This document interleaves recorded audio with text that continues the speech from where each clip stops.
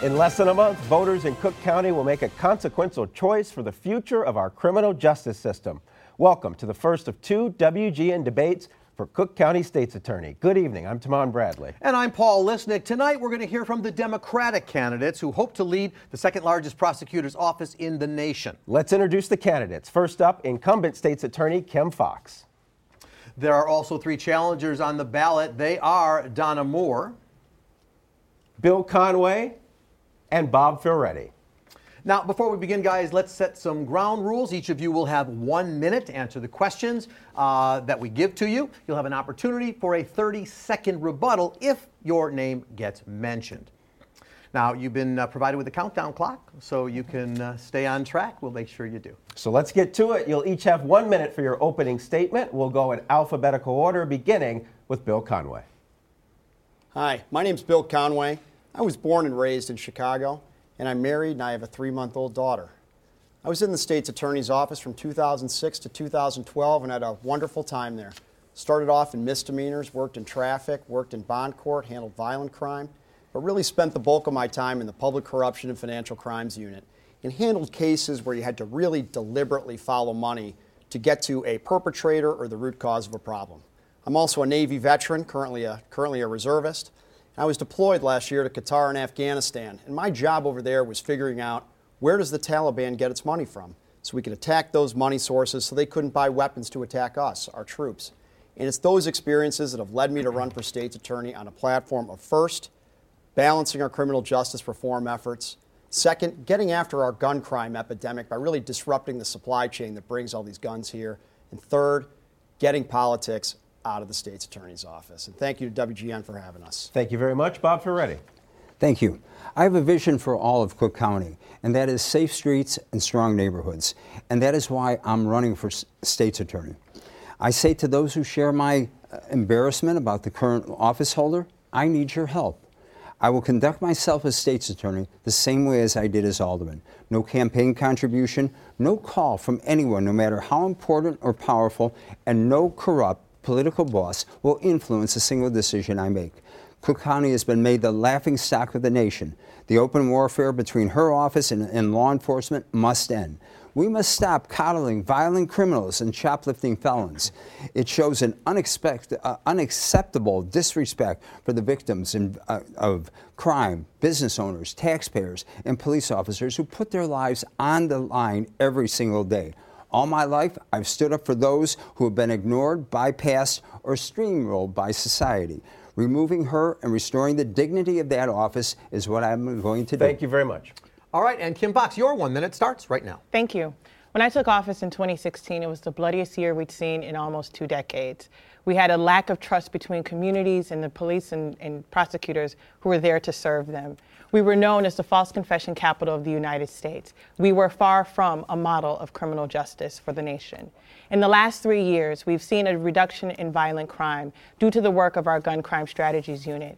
Where we were once the false confession capital of the United States, we lead the country in the vacating of wrongful convictions. We have worked to keep our community safe by focusing our priorities on violent crime.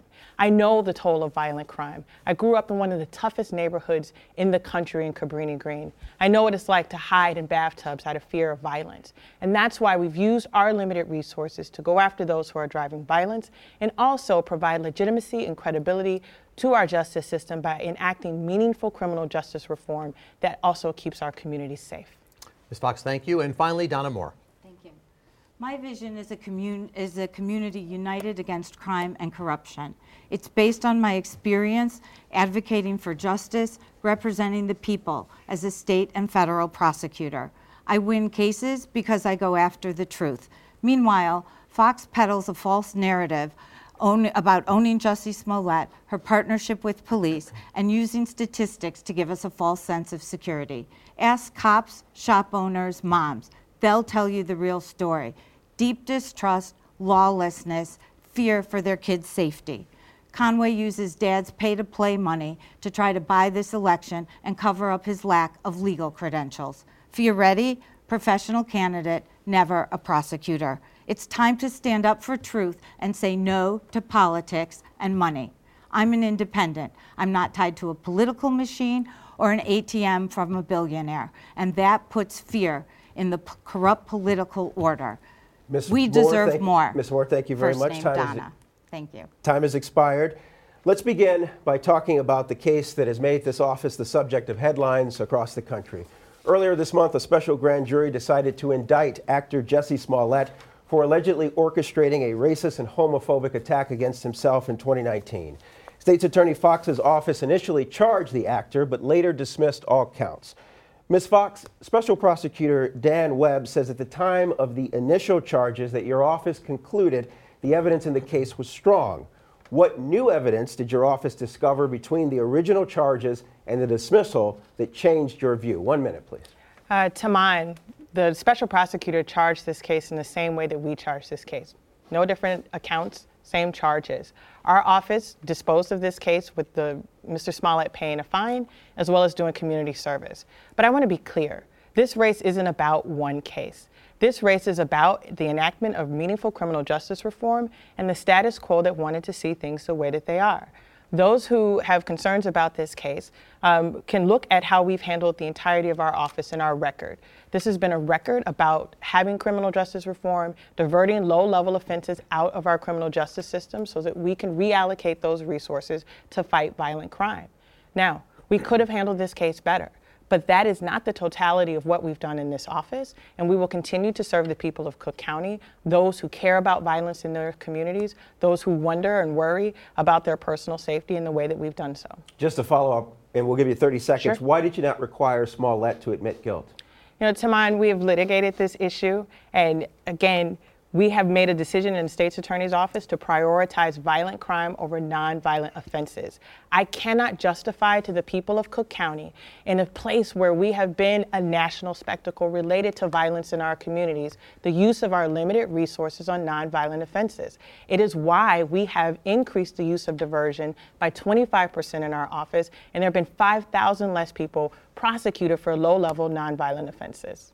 Ms. Fox, just one question about something Sure. you did after you stepped away from the case in the colloquial sense. Following your communication with Michelle Obama's former chief of staff and a member of Smollett's family, on March 8th, 2019, you sent a text to First Assistant State's Attorney Joseph Magatz, who became the final decision maker in the case. You said, "So I'm recused, but when people accuse us of overcharging cases, 16 counts on a Class 4 becomes Exhibit A." How is this not trying to influence the outcome of the charges? I will point out that the special prosecutor charged this case with 6 counts, not 16. Our office, again, has been about making sure that we use our resources appropriately. What I want to make sure is that when we use our prosecutorial powers, when we have the decision to charge, that we do it in a manner that is fair and that is just. And so, again, our focus is on violent crime. In a city like Chicago that had 700 plus murders in 2016, that's what the people are asking us to do, deal with the violence in our communities. All right, thank you very much. Paul? Ms. Fox, one question for me on that. Is Dan Webb wrong to overrule your decision to drop all charges? Dan Webb charged the same charges that we charged. And so looking at the facts and the evidence, the same facts and the evidence that we had, it is not surprising that he charged this case in the manner that the state's attorney's office previously charged. All right. Ms. Mort, you may want to weigh in on it. Yes, Ms. Fox still isn't telling us the truth about what happened in that case. And that's why the people have lost confidence in her administration. Because when you blow a big case, people don't trust you on any other case. We know that she charged 16 counts.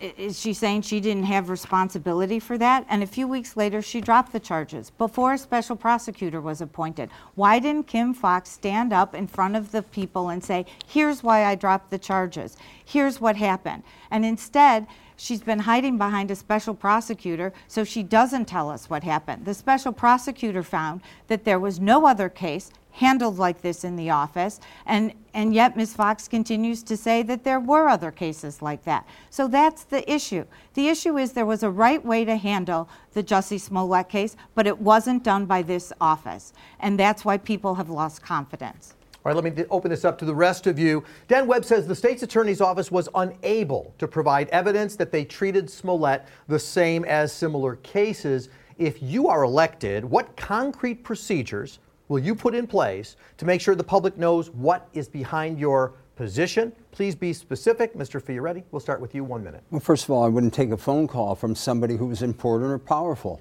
It was clearly that's how this whole investigation went. Secondly, I think I would not treat somebody like Jussie Smollett differently than anybody else, no matter what is said out of it. I think we sometimes see in an impeachment of a witness, we ask, are you lying then or are you lying now? 10 days ago, 2 weeks ago, Ms. Fox said before one of the panels before the Tribune or sometimes that she had the highest regard for Dan Webb. Then the day later, when everything came out, she said he was part of a friend of the AG Barr and tried to take away his credibility.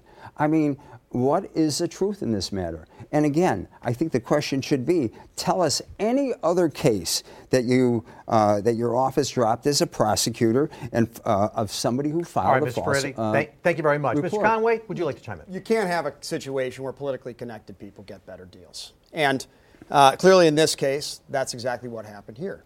And I can promise you that not only are we going to maintain that, we will maintain proper data to make sure that that's the case, but also I'm not going to be responding to politicians who ask for favors or contact our office on that, because it is important that the state's attorney's office be a beacon of public trust. And clearly in this case, Ms. Fox lost that public trust in the fact that she lied about being recused from this case and also lied about how the office always handles cases this way. And you just can't have that at the state's attorney's office. It needs to be a beacon of public trust. All right, Ms. Fox, your name was invoked. 30-second rebuttal. Thank you. We are the most transparent prosecutor's office in the country. We already release thousands of data points of felony case level data going all the way back to 2011, where people can see how we make charging decisions. I also want to point out, there was a case in May of 2019 where a woman in Grant Park said that she was stabbed by a black man. This news station covered that case, and it was determined that that was unfounded. That case wasn't even called into the prosecutor's office. And so while it's not exactly like the Smollett case, these types of cases aren't All right, Ms. unique. Fox, thank you very much. Tamon. Mr. Conway, you have repeatedly said that you will end politics in this office. No. Dan Webb clearly states that his decision to prosecute Jussie Smollett is not evidence that anyone engaged in wrongdoing, as you suggested. What proof do you have that this office is corrupt? 1 minute. Oh, geez. Well, I mean, first of all, the most notable thing is not only is what we saw happen with Smollett, but we also have the situation with what happened with Ed Burke. She ran as a reformer last time, but then held a fundraiser at Ed Burke's house, and then shortly after getting into office, provided him with a $2 million property tax rebate. Held the ultimate insider right of passage. And we're not just talking about some random politician. We're talking about perhaps the biggest favor trader in the history of Chicago politics. And I can't believe, by the way, she is still holding on to that money. But I will make sure that we do not have any conflicts of interest in that office. And I can promise you that when I am elected, I am not going to owe anything to anybody except the voters of Cook County, and that's why I can promise you that there is going to be a public corruption reckoning here in Cook County. I would imagine that Ms. Fox probably wants to follow up on Ed Burke, but I have a follow-up for Please. you. You're already flooding our airways with campaign ads touting your client Candace Clark, who was accused of filing a false police report. You say she didn't get the Smollett deal. Is it a coincidence that you decided to take up her case just 3 months before you announced that you were running for Cook County State's Attorney? And isn't that bringing politics into this process? I wouldn't call it a coincidence. I read about somebody who was receiving unequal justice in the newspaper, and I reached out and I took her case, and I'm happy to do it. And I feel bad for Candace that she had to read about the deal that Smollett got and then had to do all these other things, including going through a rigorous 8-month diversion program that she graduated from this past Wednesday, which I'm proud of her. But we had to go to court every month. She had to visit a probation officer every month. She had to maintain a job. She had to pay restitution. She wanted to leave Cook County. She had to get permission from a judge. Thank you very much. Ms. Fox, did you want 30 seconds to respond? There's so much to respond to mine. First and foremost, when we received a contribution from Alderman Burke, the moment we found out he was indicted, it was returned. We vet our contributions from our donors to make sure that they meet our criteria. If they don't, they're returned. Mr. Conway has been out of the office for a while, and I understand that he doesn't know how our office works and the way that we handle tax rebates. And the fact that he will say and do anything to get elected is part of the reason that we needed criminal justice reform in Cook County by this win at all costs, even despite the truth. All right, thank you very much. Paul? All right, let's move on to another topic that is on the minds of Chicagoans. The city murder rate is down overall, but the threat of violence still looms large for many. There has been a long debate over exactly how to get gun offenders off the streets. What's your specific plan? Mr. Fioretti, we'll start with you. Please be specific. Well, first of all, depending on how and where they come from, I'll work with the U.S. Attorney's Office to make sure that we have a fair and equitable system in terms of charging. I think we need to start charging offenders that break the law and don't downgrade those charges. Look at what happened on the person on the L the other day. 7 or 8 arrests in the last year this person was. We have to start charging violent offenders and making sure that we use pre-trial detention the right way to keep violent offenders off the street. And we must also rebuild the relationship between our police officers, our community, and state's attorney's officers to make sure that people have a full understanding that they're taken care of. You know, this revolving door that happens over on the bail reform, people are afraid. They see the same offender who they just were testifying against or a witness to the next day. It doesn't help us in our justice system. All right, thank you, Ms. Fioretti. Ms. Moore, 1 minute. Thank you. The state's attorney has to be the leader in the criminal justice system. And right now, we need to bring back a partnership with law enforcement that we don't have. There's no trust between law enforcement and the state's attorney's office because there's been a wedge driven between those two, the two most important parts of our justice system. So we have to charge better. We have to stop undercharging and actually charging our violent crime cases and our cases with guns and not reduce them to misdemeanors and let people back out on the street. Sheriff Dart says we have over 50 murder defendants out on the street on electronic monitoring. That can't happen. According to the sheriff, the system can't take that. So the first thing we have to do is develop the partnership, reinstate trust, be out in our communities so our communities learn to trust us and law enforcement again, and then do a better job charging, trying our cases, and advocating for pretrial detention of the dangerous among us. All right, thank you, Ms. Fox. 1 minute to you. Thank you. One of the things I'm proud of is the fact that we created the first of its kind gun crime strategies unit in this county. We took prosecutors who were handling low-level offenses that were not keeping our community safe and dedicated them to fighting violent crime in the neighborhoods. We deployed our prosecutors to the most dangerous neighborhoods in the city.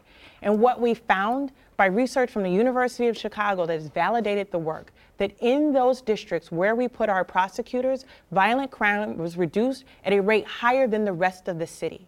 It was so successful, in fact, that the Mayor Lightfoot, had asked that we put our prosecutors in additional police districts across the city because it works. In those same districts, we were able to file more stringent charges against repeat gun offenders. And so the fact of the matter is, as we've used our resources to target violent crime, which is what the people of Cook County expect, we've been able to see results by being innovative, thoughtful, and using our resources appropriately. All right, Ms. Fox, thank you. Mr. Conway, once again, looking for your plan to get gun offenders off the streets. Well, last year in Chicago, we had 492 murders, and which is greater than we had in 2015. Not to mention murders are up 43% so far this year. First off, I'm not shy about this. I think if somebody commits a crime with a gun, I think they should go to jail. And I think that because I fundamentally believe that more guns on the street does not make us safer. But if we are really going to get after the gun crime epidemic we have here, we need to disrupt the supply chain that brings all these guns here. Work our way from the one person who commits a crime with an illegal gun up to the people that traffic in guns by the dozens and the hundreds. Because if we're not, and it's worth noting that last year the Chicago Police Department seized over 10,000 guns. And 4 years ago they were seizing just 7,000. And the problem is what we keep doing is we're fighting a monster in the gun crime epidemic, but we just keep cutting off its finger. We got to work our way up to the head. All right, thank you. Timon? Last September, 18-year-old Traja Kelly, who was pregnant, was shot and killed while walking near her Southside home. It happened just 3 months after she testified at the trial of her cousin's accused killer. Many witnesses refuse to come forward for fear that they'll suffer the same fate. What is your specific plan to keep witnesses safe? Ms. Fox, 1 minute. Certainly. I certainly wish that we had more resources to devote to witness relocation programs. We have a robust victim witness unit within our office that is dedicated to making sure that our victims and witnesses are having their needs met, whether it's around their personal safety, counseling, transportation to and from court. The reality is the need is great. It's part of the reason, again, why we have to focus our attention on violent crime.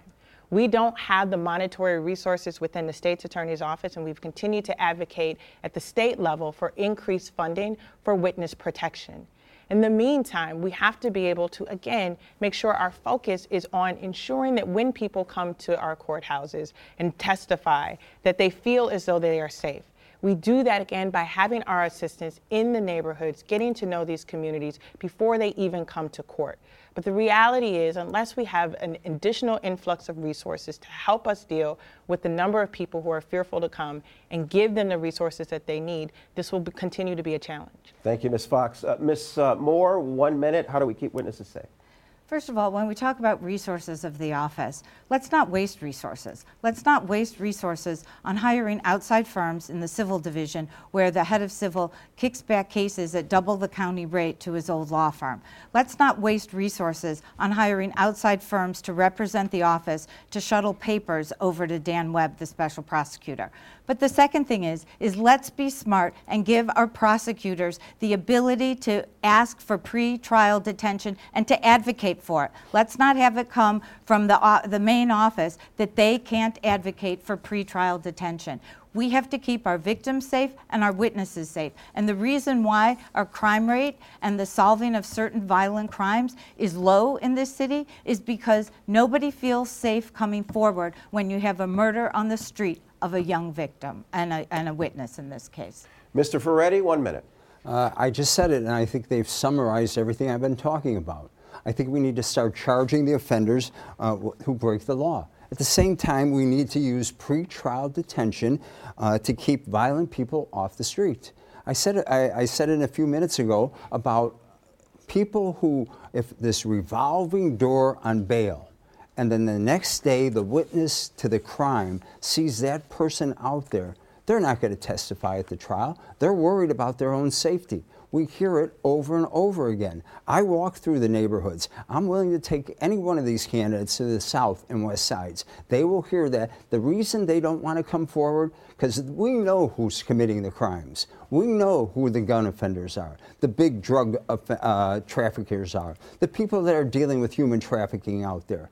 We all know it. It's time for good people to stand up. But the state's attorney's office, with a $150 million budget, can find the money to protect our witnesses. All right. Mr. Conway, 1 minute. What's your specific plan to keep witnesses safe? Well, first off, we can't be afraid to use pretrial detention when we're talking about somebody who has proven themselves to be a danger to the community, someone who's a violent offender, someone who has committed a crime with a gun. Additionally, when it comes to witness protection, we have to be ready to use resources in that, even if it includes some of the investigators that are part of the state's attorney's office.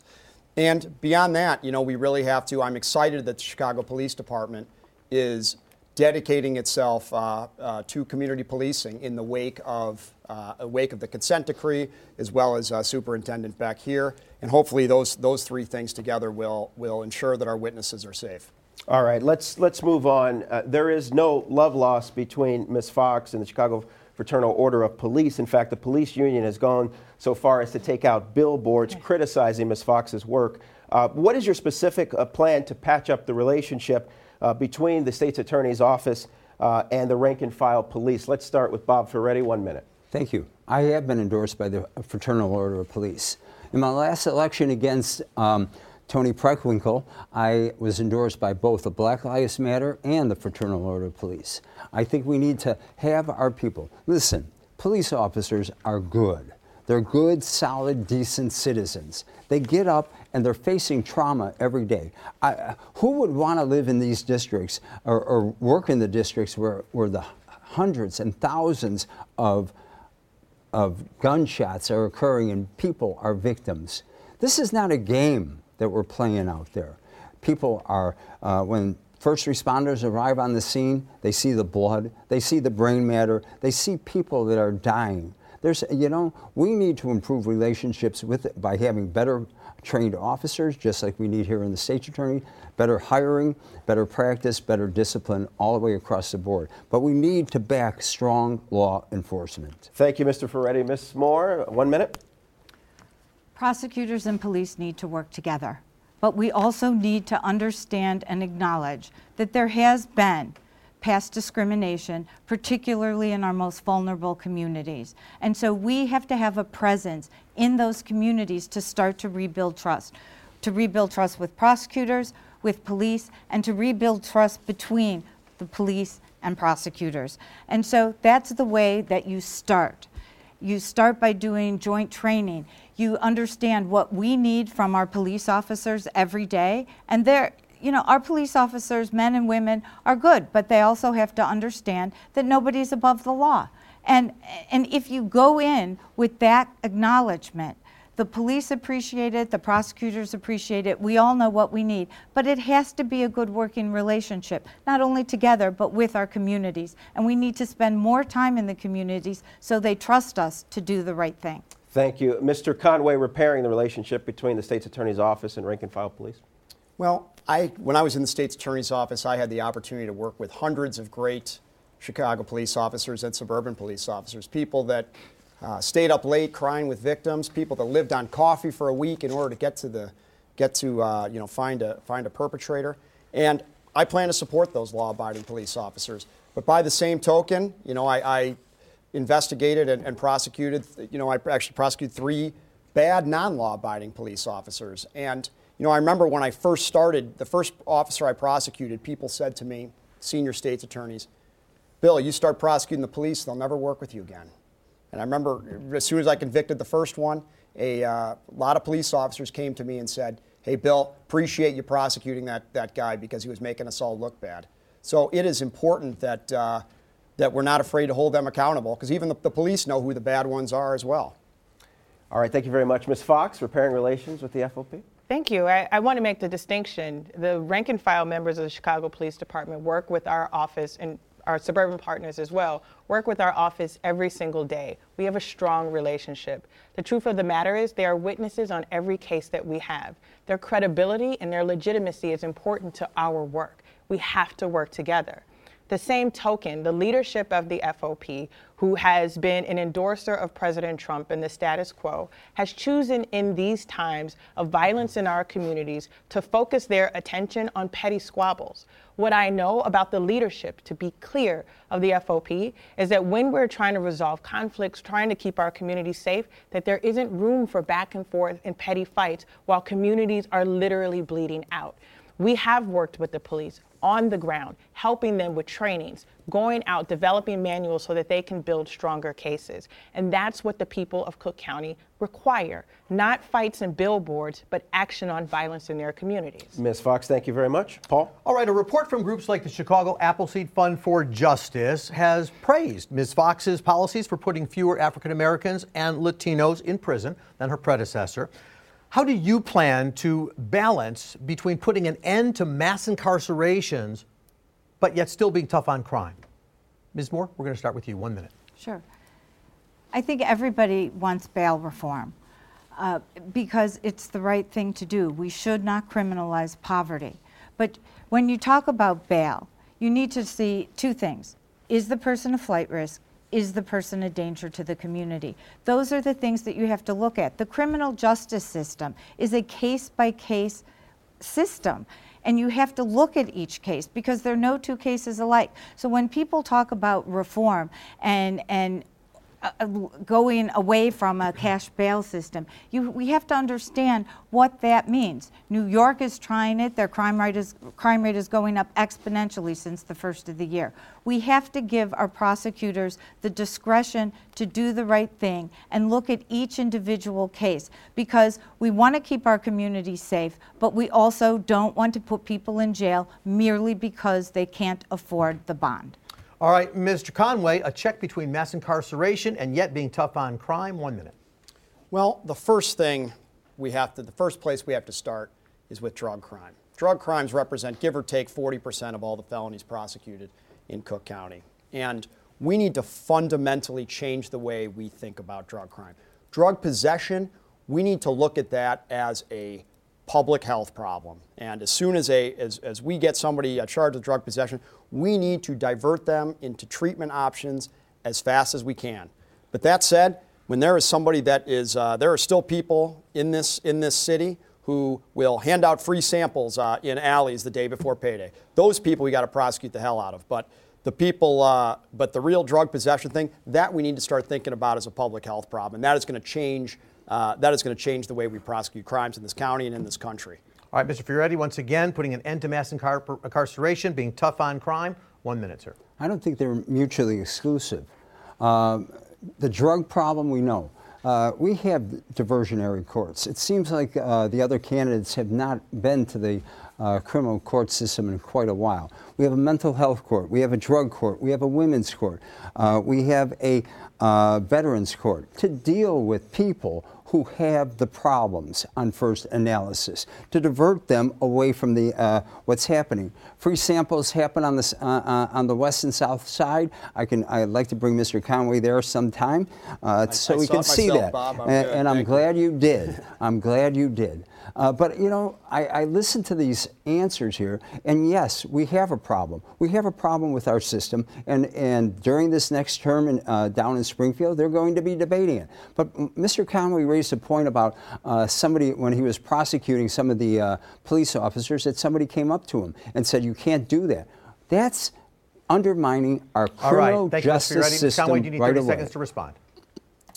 No, I think that we're in agreement on that. In the sense that, yeah, well, I'll take it though if you give it to me. As long as you don't need it, we're going to be good. All right. Good. Ms. Fox, let me come to you again. The report praising you for your work on incarcerating fewer African Americans and Latinos than your predecessor, but let me give you 1 minute to address that. Certainly.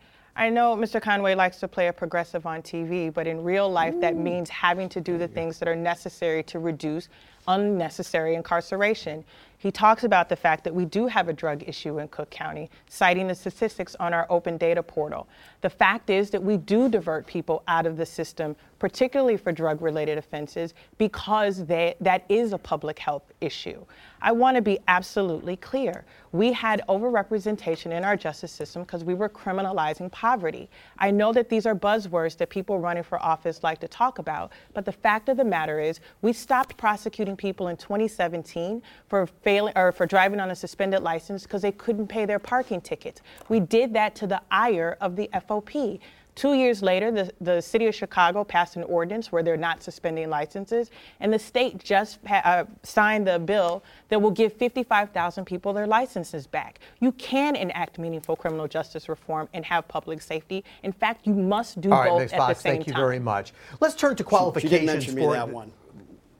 We'll get back to another question. Let's turn to qualifications for this job. Ms. Moore, your private practice work has you involved in the gaming industry and dealing with compliance matters. In fact, you were the first general counsel to the Illinois Gaming Board back in the 90s. As gaming expands across the state, briefly, will you recuse yourself from all related cases if elected? That can be a yes or no.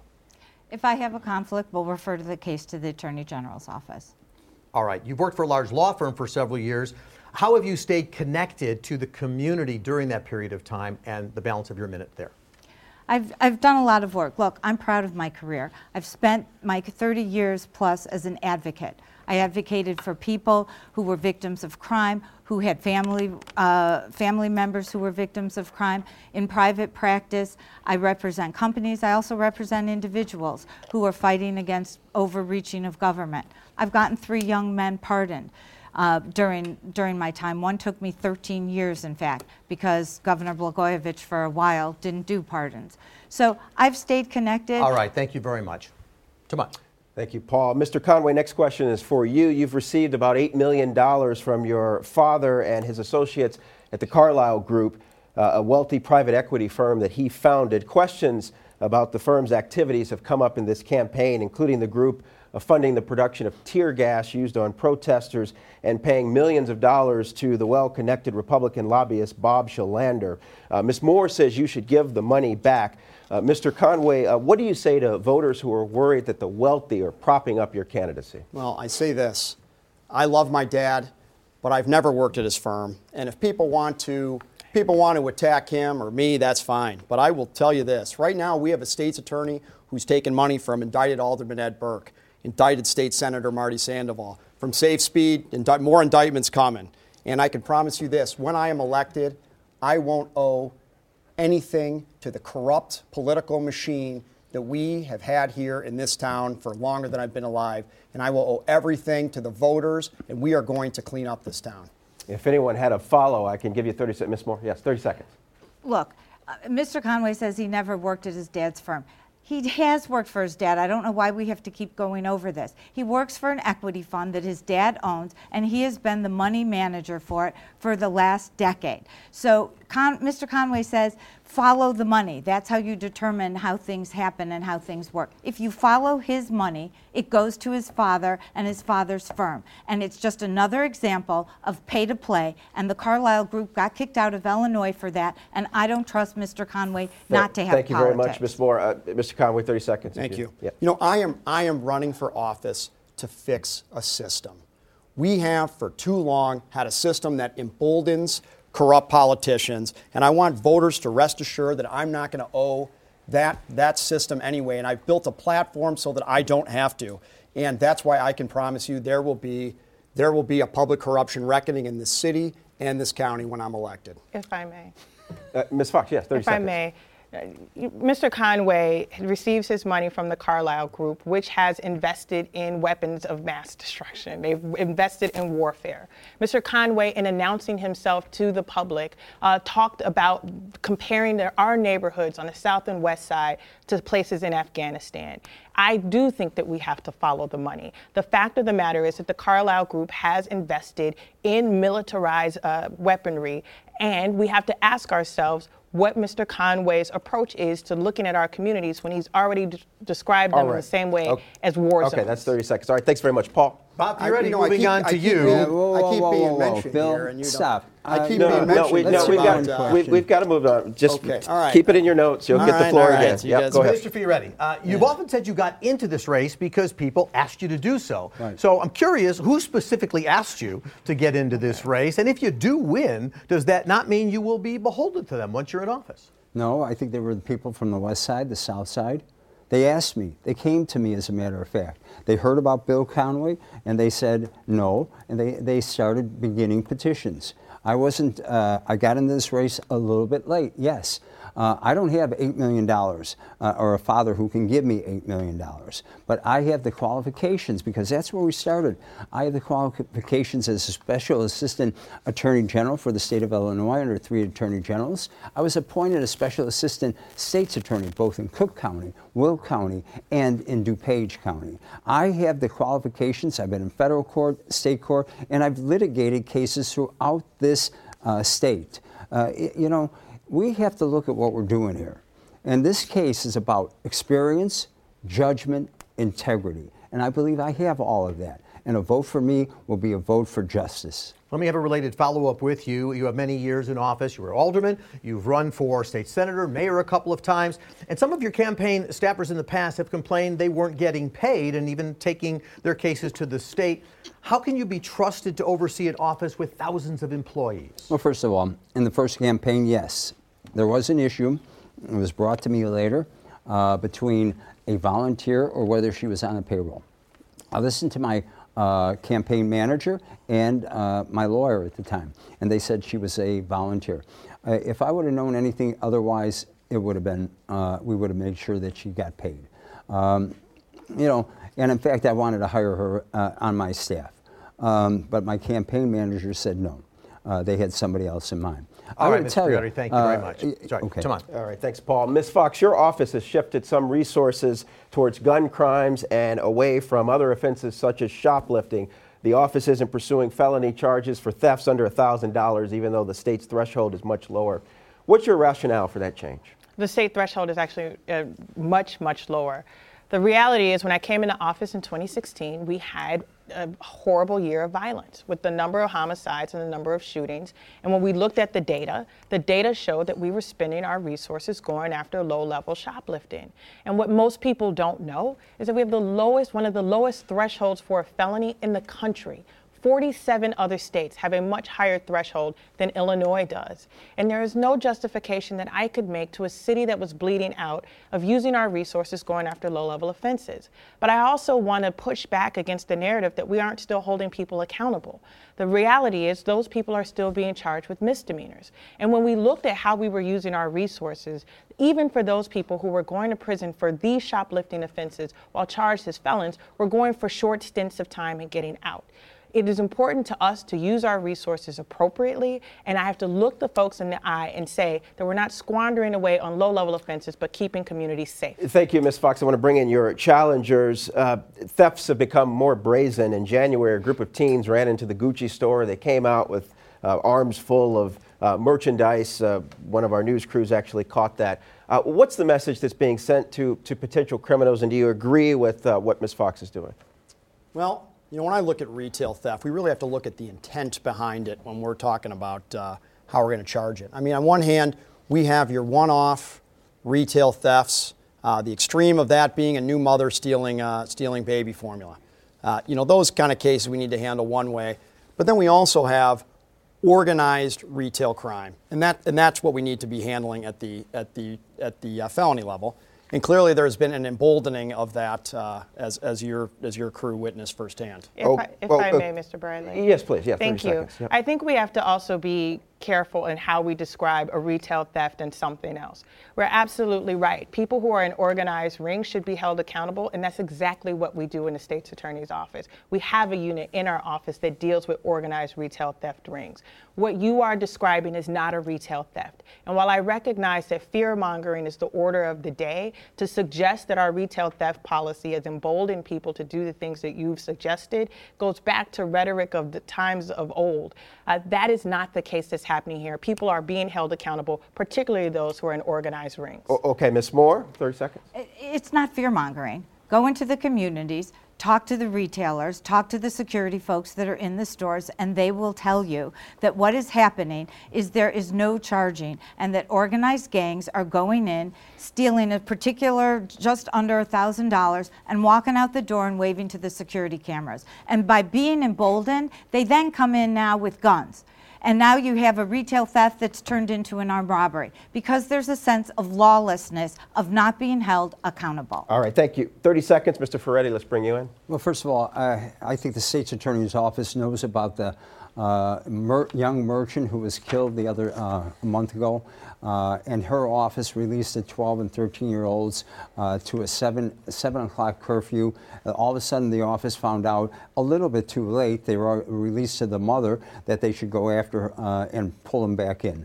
I mean, the fear is real out there. Nobody is exciting it. We are seeing it, and the lesson, crime does pay. Mr. Ferretti, thank you very much. Let's move on. In Cook County, the vast majority of people who are inside the courtroom are people of color. Mr. Conway, Mr. Ferretti, and Ms. Moore, if elected, how are you going to relate not only to people being accused of crimes, but also the victims of crimes who don't look like you? We'll start with you, Ms. Moore. Look, 1 minute. Thank you. I've spent a career advocating for people who don't necessarily look like me. So the idea is that you have to understand where people come from, what their issues are, and I've done that. As I said, I've represented people, I've helped witnesses, I've helped victims, I've helped people fight the system who are up against big government. That's not an issue. The issue is that you have to have a community that trusts you. You have to be out in the community, not just as a prosecutor who may charge someone and put somebody in jail, but as a prosecutor who actually cares about what's going on in the community. And that's what I intend to do as state's attorney. Mr. Ferretti, 1 minute. When I was first elected alderman, it was 78% African-American ward. I won by 72% of the vote. I was the first white guy since 1915. I believe I understand some of the problems that are in our communities. I will be out there. I will talk to people. I will make sure that we have confidence in our legal system, in our justice system, because and people know that I've stood up for those that have been wrongfully convicted. People know I've tried to do the right thing my whole life. And we can talk about fighting government, we can talk about this, we can talk about that, but the truth of the matter is we have to be in our communities. And I've been always a proponent of diversity of our police department and diversity of our state's attorney's office. I will ensure that we reflect the office and as we go forward in the future here. All right, thank you very much, Mr. Conway. 1 minute. Yeah, no, I would echo some of that. We must have a diverse office, an office that looks like the communities that we serve. And I can also promise you that I will be a visible member of the community. I am going everywhere in this county to let everyone know that I am going to be a state's attorney for everybody. I'm going everywhere in this county during my campaign, and I'm going to continue to go everywhere in this county to let everyone know that I will represent them. But I will also say that in 2017, if someone was being sentenced on a felony, if the defendant was a white person, there was a 40% chance they'd go to prison. If they were Hispanic, there's a 44% chance they'd go to prison. If the defendant was black, there was a 58% chance they'd go to prison. And that's not right, and that's not the kind of world I want my daughter to grow up in. All right, thanks very much. Paul? Attacking President Trump has become a part of pretty much every Democratic candidate's agenda across the country. Ms. Fox, your office sued the Trump administration over changes to immigration policies, but you also have given the president some credit for signing some criminal justice legislation. The question will be for all of you, but what relationship should the Cook County State's Attorney's Office have with the White House? And Ms. Fox, we will start with you with 1 minute. Thank you. This administration has taken on the Trump administration and his fear-mongering policies that has been meant to send people into the shadows. I want to be clear and unequivocal. While the First Step Act was a significant piece of legislation at the federal level, it pales in comparison to the work that needs to be done on the ground here. This is a president, through his tactics, that has had ICE agents standing on the steps of courthouses that causes fear from victims and those who need to come to court to testify on our behalf from coming forward. It then required for us not to sit passively by and be angry that the president was doing this. We took the action directly to him. We are, in fact, prepared to go to the Supreme Court in the coming weeks to fight him on the public charge case. I believe that we should be respectful of all of our agencies of government. I think this particular government official has not been respectful, has racist and xenophobic policies, and it is my responsibility as the chief law enforcement officer of Cook County to hold him to account. I don't care that he's the president. Thank you. Ms. Moore, your comments about the relationship between the White House and the Cook County State's Attorney's Office, 1 minute. Look, I'll take help in terms of resources and money from the federal government, but I don't think the Cook County State's Attorney needs to do the bidding for the federal government. But what we do need help is, when we talk about the criminal justice system, the goal here is to keep people out of the criminal justice system. So if we can get federal help to actually go back into our communities and put in programs that help people to keep them out of our system, or if we can get money from the federal government that helps revive our prison system so we're not having repeat offenders out and going back into the prison system, then that helps the criminal justice in Cook County. And I'm happy to work with the federal government on that. All right, Mr. Conway, your thoughts about the relationship between the White House and the State's Attorney's Office? I will happily work with the U.S. Attorney's Office, but we are going to have no relationship with the current occupant in the White House.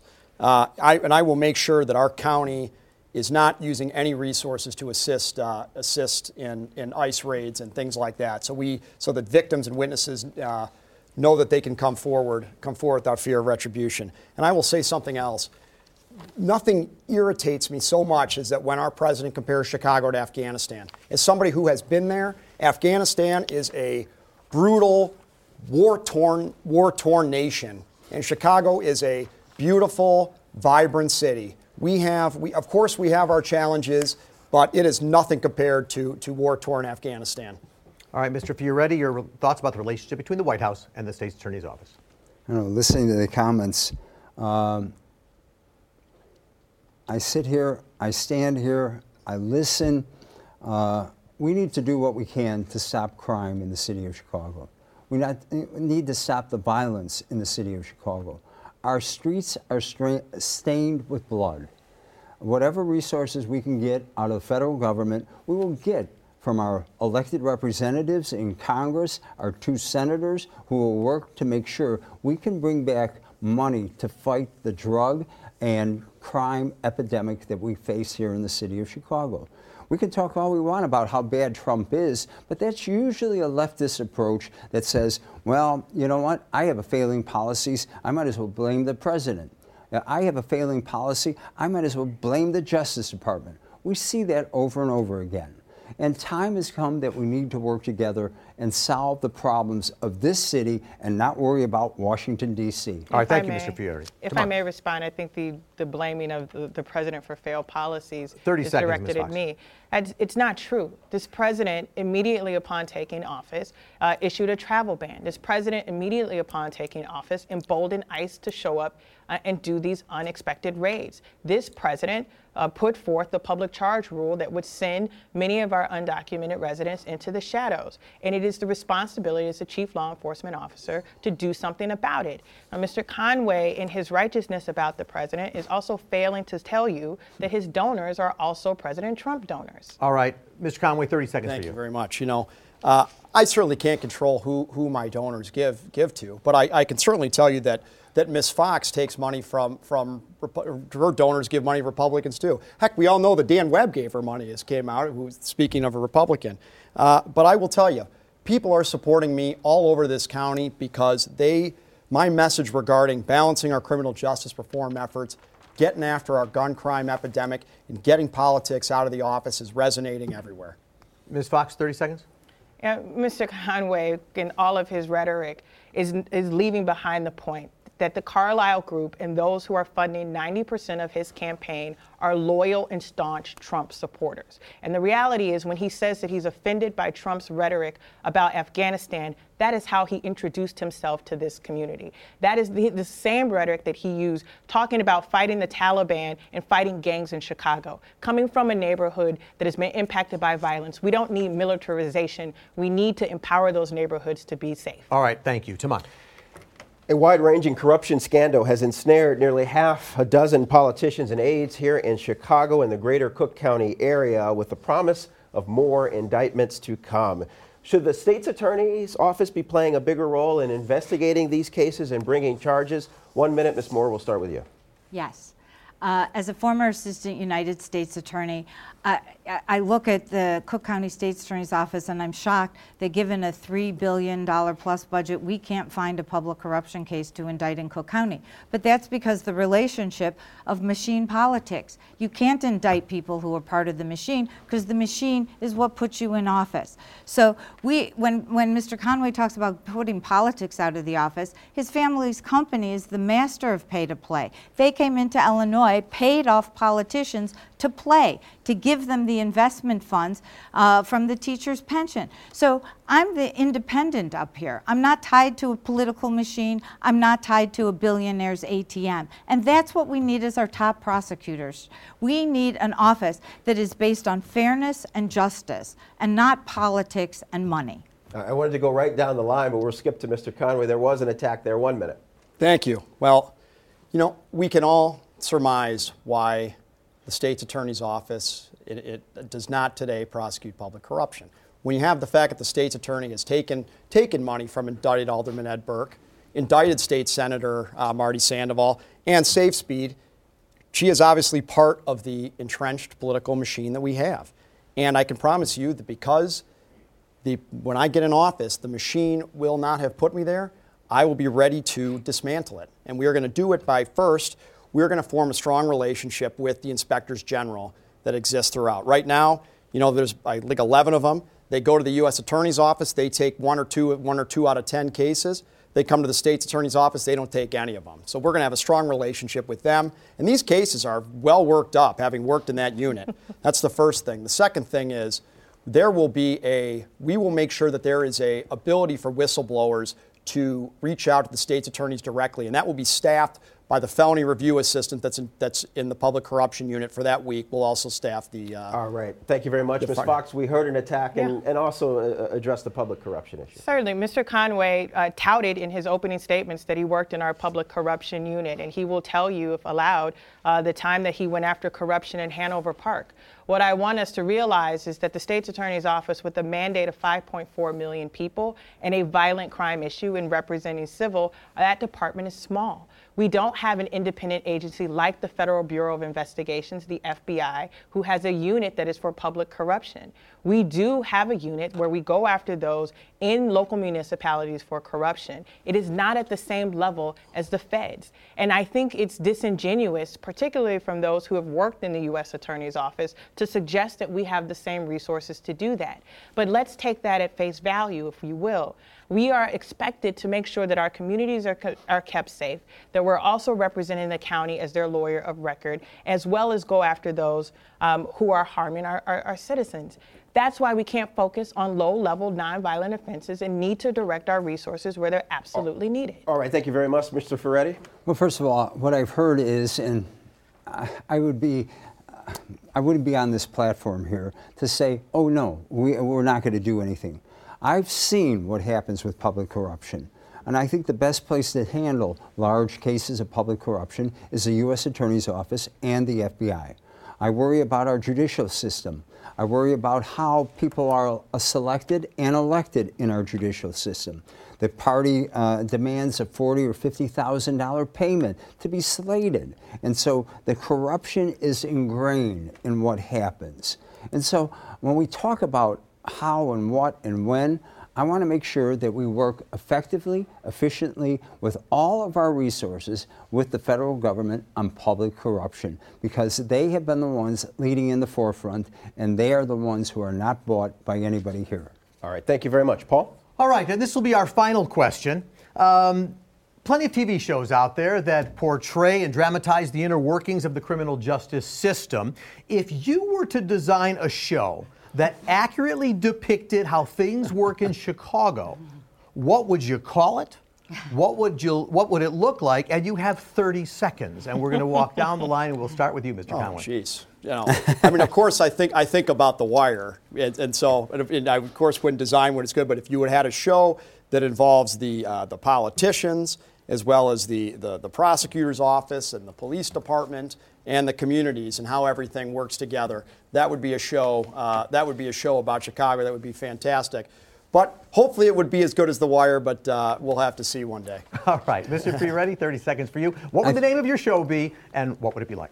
I think it's called Where's Mine? And what happens with politicians in this city and those that are elected. People get elected to these offices and they think they can make money outside. I mean, half of the people I wouldn't even hire for any job.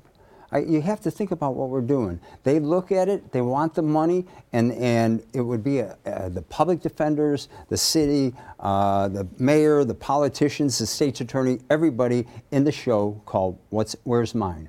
All right, Ms. Fox, you're designing a show. What's its name, and what does it look like? It's going to be called Chicago Hope, because only in a place like Chicago could a girl from Cabrini Green rise to become the first African-American woman to lead the Cook County State's Attorney's Office. It's why our criminal justice system has to make sure that every neighborhood has every child in it have the opportunity to live and thrive. I know that the solutions to gun violence isn't by anybody here on this stage. It isn't law enforcement. It's people in the neighborhoods who need to have the empowerment and the resources to be able to keep their community safe.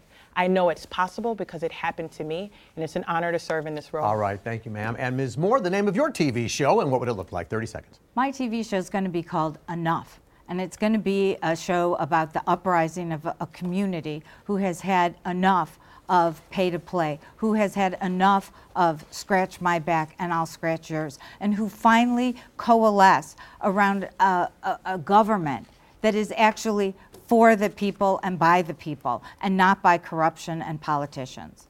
All right, I thank you. All of your programming ideas will be sent to programming. Might get some new shows out of this. Mine's been made already. And that's going to bring us to the end of our debate with the Democratic candidates for Cook County State's Attorney. Early voting is already underway. Election day is March 17th. Next week, the two Republican candidates vying for their party's nomination square off right here on WGN. And we thank you for watching. Good night.